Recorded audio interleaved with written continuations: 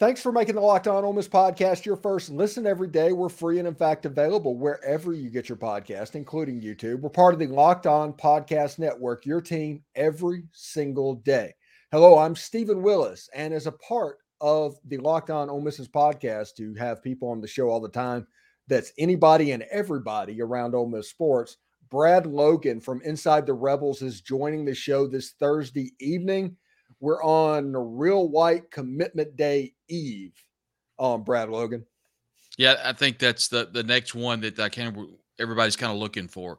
The Real White, a talented wide receiver, 4-star out of Ocean Springs, Mississippi, plays at St. Martin High School. Ole Miss was in on him early and ended up committing to Arkansas. As we all know now, he decommits from Arkansas, and I think the tea leaves, for the lack of a better word, are pointing towards Ole Miss. Yeah, that's exactly there. Even though there was some drama that popped up about rumors from, I guess, competitive sites, we'll just put it like that said he might put off his announcement. He actually announced the announcements this morning on his Twitter feed to tune in at 10 a.m. Central Time on Friday morning. If that happens, tune into the Locked On Ole Miss podcast because we'll be doing a live stream reaction just like we did with Kamarian Franklin as well. Now, Brad, Ole Miss is going through what they are calling a week of giving. Their day of collection was Monday. They raised like $1.7 million in that singular day. How is this week as a whole gone? I think it's monumental for the future of the program. Now, Lane Kiffin talked about on the day of giving that this is just the day that we know right now that the future is probably not going to look like it looks right now in regards to NIL. Legislation's being talked about. Their collectives in a group of collectives, I think, will be a governing body overseeing what we're going to see. I think more than anything, the players are always going to be compensated for their name, image, and likeness. I don't think it'll be to the extent of what we're seeing right now. I think this is just kind of a situation to where we'll look back on this and think, wow, that was a wild time in college football. I think we are closer to some form of legislation than we have been in quite a while. I think Lane Kiffin is kind of leading that charge. In regards to giving, I mean, you just noted $1.7 million. That is paramount to building a program. I just tweeted out a graphic that Chris Beard's transfer class, there were four or 5-star players that, pending NCAA approval, will be on the floor, not to mention 2 4-stars that have committed to the program. It is a new day in recruiting, specifically basketball in the men's division and football. And I think when Tyler Jordan of a Realtree came out and made a pretty substantial donation to the NIL collective, it went over $1 million. Eventually, they would get $700,000 additional. It was a monster day. And I think with that type of giving and the way that Matt McLaughlin inside the Ole Miss Athletic Foundation, along with Denson Hollis, they kind of manufactured and kind of talked amongst Keith Carter and that group inside the Ole Miss administration and got that day of giving together. I mean, you talk about that amount of money. I mean, that is earth-changing money when you talk 1.7 million, not to mention what's going to be given the remainder of this week. I'll be interested to see what the final total is at the end of the week. Only thing we saw, publicly was that day of giving on Monday, but there's so many things going on behind the scenes. I'm really excited to get the text message of how much was raised by the end of the week. So do you have any idea of what the goal was from this day of collection? I do not. I think I will learn more. I've got a conversation coming with one of the administrators by the end of the week to find out how much they raise and kind of the goal going into that. But that was one of my questions, and I got a 30-second answer that didn't answer the question. So I'm not sure what the goal was. I'm sure there was one, but I was not, led to believe what that goal is. Yeah, no matter how much they may not have had one. I mean, they may have just said, let's just see what we can do. Yeah, no matter what they get, that's $1 more than what the goal was. Yeah, I mean, it's once again, I can't say enough for Matt Denson and that Athletic Foundation office, along with Keith Carter and, of course, Walker Jones has kind of led the charge. This was a collective effort. I thought the video, I thought the content of itself, of course, I'm looking at the green screen and looking at the graphics. I thought it was flawless. I thought they did a wonderful job inside the administration. They obviously filmed that, or not, they didn't film it, it was live. They streamed that inside the Manning Center. And I'm just, I'm just really, really blown away at the production process of that, and how much money they raised on top of that. Yeah, if they're not probably not going to ask me, but if you were to give some constructive criticism, because this is obviously going to become an annual or semi-annual thing that they do, is they need a floor director, kind of a traffic cop, because they would have 320, 330 concurrent viewers during the actual broadcast, and they'd go to their break and it was a little bit long. And when they'd come back, it'd be at 220, 230. They would lose a lot of viewers that were tuned in. So maybe a traffic cop, a floor director, and a little bit shorter breaks. And they've got a pretty nice setup for what they're doing, and like little tweaks here and there, and this thing could really blow up. Yeah, I think obviously I wasn't there, but I Mm, was watching with everyone else. I think a lot of that delay was just, transferring mics, and honestly getting coaches there, mm. and getting the guests there and set up. And if you notice, Lane Kiffin was last, but Matt came on for a segment just because nobody told me this, but knowing Lane, he was probably late. And Probably. but now when he did show up, he had some great content. I thought David asked some great questions along with Walker Jones, and I just thought it was a great event. You would know much more about the video element than me, but just from a non video guy, I thought it was really good. I thought the production was good. The audio was good. Wasn't a lot of skips in the audio at all. Mhm. And I didn't look at the numbers specifically, but judging by the numbers given, I would expect it would be pretty substantial. Yeah, I would imagine this is going to be something that we're going to see on a semi-regular basis. And that recruiting room, I think that's the recruiting theater, is where it was filmed at. Yeah. Oh my goodness, that's nice. Yeah, the Manning Center, the media was able to get a tour of that back on the 10th, and from all the information that I've received, it is a top of the line, um, you know, everything that you could imagine that the student athlete needs. And I think it says a lot about a lot of the social channels we've seen. Obviously, and, we may talk about this or not, but the Jaffe kid that Ole Miss got committed along with Bloomfield. And then we saw Cam Franklin retweet a Bloomfield graphic that had SIP made and had all the players that had committed from the state of Mississippi. That stuff moves the needle. And you can't say enough about Kelvin Bolden and Alex Falk, who have really done a great job on the social channels promoting Ole Miss and making sure that Ole Miss's name gets out there in front of student athletes, being part of those Facebook groups, and then obviously very vibrant on Instagram and Twitter. And you even talked about on your show about how Instagram has really taken a step up for Instagram Live, for that sort of thing. So they're very vocal on those channels, and that has obviously, I don't know that it played a factor in a lot of these Mississippi kids recruiting to Ole Miss, but it sure didn't hurt. And everything that I've heard from the coaching staffs across the state of Mississippi in regards to high schools, they can't say enough about the social media team. And we've seen that skull account that talks about interactions and tracks that sort of thing. Ole Miss is always in the top 3 to 5 every year. So, and then this year, I think the last graphic I saw, they were number 2 behind Texas. So they're definitely making the waves around the social channels and just being at the front of things. I think that goes in line with what we're talking about right now. Being in front, get in front of this NIL, get in front, get the money while the getting's good. Don't wait until you lose a game against Alabama and then start giving on the Monday.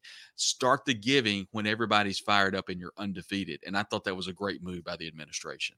Yeah, they planned this. This is probably planned for a couple of weeks to do this Sure. on Yeah. this day of collection. Yeah. And You then the can't Cam throw that thing Franklin, together. yeah, and that Cam Franklin happens. I think Walker Jones just had to be Yeah. like Scrooge McDuck that day.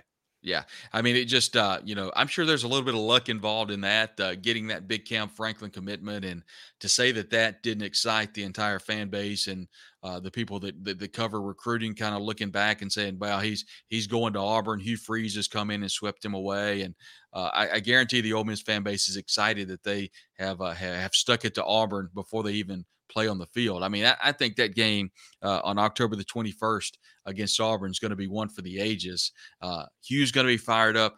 And look, people are underestimating Lane Kiffin. You don't think he understands what this means? You don't think this means anything to him? I encourage you, if you follow Ole Miss football on Twitter, look the day that Cam Franklin committed. you can see about 3 or 4 people come running out of the stands, and they hand the phone to Lane Kiffin and watch his reaction and tell me it doesn't mean anything to him. Yeah. And this is just a rumor. I've heard nothing, but this is a rumor that's going around the fan base at the time being. The rumor is the source of the John Sokoloff thing from way back in November was Hugh Freeze. And I don't know. yeah, nobody knows that. Like I said, it's a rumor. I mean, But back when it was going on, I mean, everybody pretty much pinpointed the source of this was absolutely John Cohen because mhm, of John Cohen's relationship, who was at Mississippi State, obviously yeah. transitioned to the director of athletics at Auburn the week of the Auburn Mississippi State game. So, I mean, that's kind of what we all thought. And then there's obviously been a lot of talk, but at the time, that's what we thought that source was. Of course, that was the perfect person. Just out of curiosity, why would Hugh leak that? So that Lane would not be the candidate for the job Yeah. to blow that up. So it's like I said, it's Well, all it did blow up. conspiracy. Yeah, yeah, and conspiracy theories and everything. The fan base is going to do that all the time. But the point that I was going to make after that is, if everybody's noticed the Auburn social media presence attacking Ole Miss people online and the comments that they Yeah. have about Ole Miss, it is the most bizarre thing that I have seen. I I've seen people talk about that. I haven't really followed it very closely. I think I, with Hugh being the head coach over there, I mean, there's obviously going to be an element of enhanced enthusiasm for the rivalry. Auburn Ole Miss has always been a pretty good rivalry, and I just think this ratchets the pressure up even more. I haven't seen any really anything amped up anymore, but I do expect by the time the game comes. Like we said, coming up October 21st in a couple of weeks or a couple of months, I do think that will be ramped up on steroids for sure. Yeah, that game's going to be a zoo. I'm expecting primetime Jordan Hare horseshoes, the whole 9 yards, to come out that night. Anyway, let's turn our attention away because we are about to get into game week. We are in single digits away from the Ole Miss Mercer game. So I just want to ask this question: how do you see not the score? I mean, I think everybody's assuming that Ole Miss is going to win this game fairly comfortably. But if you want to think about what this Ole Miss football team looks like and how it goes, how do you think this Mercer game is going to go? Um, you know, we know what the offense is. We know it's Jackson Dart's team. We know Quinshon Judkins is a phenomenal running back. I mean, yeah, maybe we're looking to see what wide receivers step up, but I'm going to be honest with you. I'm looking at two positions. I'm looking at linebacker to see what Monty Montgomery looks like, John Jean Baptiste. I want to see what Asanchi Sisront looks like. I'm looking at Suntarine Perkins. The second position I'm looking at is defensive backfield. Who's going to take a big step in that defensive backfield? We know that DeAndre Prince, who just came upon some legal issues, he was set out of practice. I think the reports are out there that he's beginning to practice again. But is Asheem Young, is Ladarius Tennyson, is he going to be okay? He had that leg injury. We've heard that Tennyson has been walked up a little bit to the linebacker slot. So I think as an Ole Miss fan, there's a cause of concern in the defensive backfield. If anything, we haven't seen them live since the loss of Davis Igbinosun, Taishim Johnson, and also Miles Battle. So there are question marks there. You bring in players like Deshaun Gaddy. I've heard good things about him this fall camp. I've heard good things about Montgomery and Sistrunk and those players coming along. But until you see it, when you see it in person, we'll go from there. But that's definitely the two positions I'm looking at. And obviously, you fast forward the following week down in Tulane. If I've heard it once, I've heard it 1,000 times. People are talking about Tulane running the table.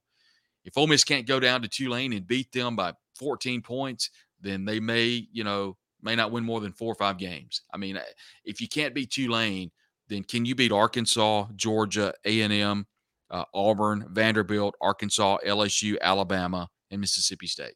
That's all I'm saying. Yeah. So are we making too much out of this, or what are we doing? But those are the two positions I'm looking at. Yeah, the Tulane game is weird because Tulane had a generational type running back. Tyjae Spears is lighting it up for the Titans right now. He Mm-hmm. is the reason they beat USC. He is the reason they won 10 games. Not Michael Without Pratt. him, yeah, not Michael Pat. It was Tyjae Spears. Right. Now, right now, that Tulane team, and I honestly record this, clip it, bookmark it, do whatever you have to do. Vanderbilt would beat Tulane. Vanderbilt has a better team than Tulane. Well, this year's and again, I'm a little bullish Mm. on Tulane. I mean, I'm sorry, on Vanderbilt this year. I think Clark Lee has I got love more Vandy. in the I'm Team Vandy. I think he's got more in the cupboard than he has. I think it wouldn't surprise me if Vanderbilt won 6 games and went bowling this year. So, Mm. but yeah, I agree. I think Vandy beats Tulane by 2 touchdowns. Yeah, I think people look at what Tulane did last. It's all recency bias and the last data point, and they want to stretch that out for eternity. But whenever you lose a running back like Tyjae Spears, who was the best player that Tulane has had since what Matt Forte probably, Yeah. um, Yeah. you can't overstate that. Now Tulane's going to be a well coached team. They're going to play hard. Michael Pratt is a good little quarterback, but Michael Pratt is a quarterback that was like 10 of 25 for 120 yards against USC, and USC is known for having a Charmin extra soft defense.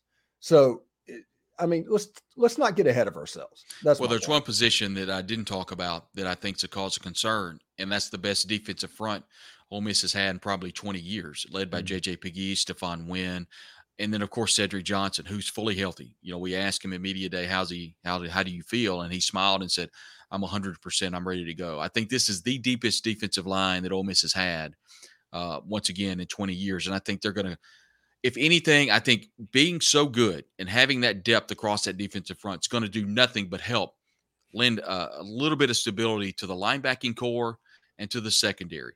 I'm honestly not as worried about the linebacker play as I am the secondary because the linebacker play I think can be okay with Montgomery, with Baptiste coming in with Perkins, and then coming in with Tennyson walking him up. And then, of course, we talked about Asante Sistrunk. So I think that's not as much of a concern. But as long as that defensive front's putting pressure on the quarterback and doing its job, keeping those guards, keeping those fullbacks off of the linebackers, I think that's just going to help the defensive backfield too. Yeah, if you want to look at my position, if you've listened to my show at all, the position that I am most worried about on Ole Miss's team is safety. Not Yeah, worried about corner. I'm I worried agree. about safety. Yeah, They're kind of in show me mode. Can Ishim Young not be that box safety type Chris Partridge type linebacker that he's our defensive back safety that he has been for the last 3 years and play more of a free flowing defense that Pete Golding wants it done? Can he do it? Ladarius Tennyson has already been moved down to linebacker. which So, real quick, I think yeah. that says a lot about how Trey Washington has come on. You know, we Mm. watched Trey Washington in the scrimmage that was open to the media this past Saturday. He got a little bit banged up. What if his right or his left ankle had been? It was heavily taped. But I do think if Trey Washington is healthy, I think that says a lot about why they moved Tennyson down. They feel good about Trey Washington coming in and spelling Ishim Young. But you're right, Ishim Young didn't show just a ton last year. I wasn't really blown away. So he's got to make a step forward for sure. Yeah. It'll be really interesting to see what happens there. Like I said, I'm not necessarily worried about cornerback because I think Zamari Walton and eventually DeAndre Prince and Deshaun Gaddy, they'll be fine. But the players that are playing inside, they're going to be thinking, hey, have you seen Chris Graves, the transfer from Miami practice yet? I have not. Jared Redding, of course, covers the team for us at Inside the Rebels and has reported that he is on the official roster. And I'm not sure if he is officially practiced. And we're not 100% sure that he's cleared by the NCAA. Just because he practices doesn't mean that he's been cleared, from what I understand. And I may be wrong on that if somebody can correct me that's listening. But at the end of the day, I have not seen him. But I know this: if Chris Graves can play and he is cleared by the NCAA, that is huge news for this Ole Miss defense. That is an immediate depth piece, and that is someone that could eventually start for this team once he gets a grasp of this particular defense of Pete Golding, who, by the way, lining it up on the recruiting trail. And from everything that we've heard, the adaptation to this type of defense that Pete Golding is running has been a welcomed transition for this defense. If anything, I don't know how talented this team is, but I do feel very confident it will be disciplined. It will know where it's supposed to be, and it will at least play the position like it's supposed to be, regardless of the talent level. So we know that. We are single digits away from actually seeing a toe meat leather. I mean, this week we're going to get like Notre Dame and Navy and USC and San Jose State Vanderbilt, and Hawaii. Yeah, Vanderbilt, that's what I'm waiting Hawaii. on. I'm going to watch every play of every one of those games just because we've been so starved for college football for so long. But we are almost a game week, Brad. I'm excited. And then on top of that, we'll have an entire week to talk about. I don't think that we're going to talk a ton about Mercer. I think we're going to talk about what Ole Miss is going to be looking for during the Mercer game. I think it is a perfect opportunity to get ready for a game against Tulane. They talked about they scrimmaged this past Saturday, and we got information from the sports information office that the scrimmage was actually going to be held in the hottest part of the day. And I think a lot of that is because they're getting ready for Mercer. They're getting ready for Tulane. And there's been a lot of hand wringing over this Mercer kickoff time. I think more than anything is Lane Kiffin kind of answered the question. He said, "What time do we play Tulane the next week?" And it's at 2:30 in New Orleans on a scorching hot turf. So I think it's good for Ole Miss to get that first game. It's not good for the fans. So Keith Carter needs to make sure there's plenty of water and plenty of ice for the spectators of the game. But I do think it's important you play that hot game, you get ready because it's going to be a burner. If anything is like it is here in North Mississippi, it's going to be a burner down in New Orleans the second week of the season against Tulane. A game once again, I think Ole Miss should win handily and get ready for the following week when it hosts Georgia Tech. Should be a lot of fun. Georgia Tech coming in, they'll be a lot better. They'll be a lot better than last year. Jeff Collins was on his way out when Ole Miss played him. He pretty much cemented that with a 42-0 win on the road in Atlanta. So they'll be a favorable foe before Ole Miss heads over to Tuscaloosa on September the 23rd. Yeah, it's a long way to go for anybody that's been following the channel. But we did a video last summer with about Georgia Tech and why Georgia Tech is not in the SEC now. We know why they left. We know all that story, but they tried to come back in. And it has to do with Georgia Tech not wanting to come to Oxford and a feud with Johnny Vault between him and Bobby Dodd. So you can go back and watch that video. We did about 25 minutes last June on it.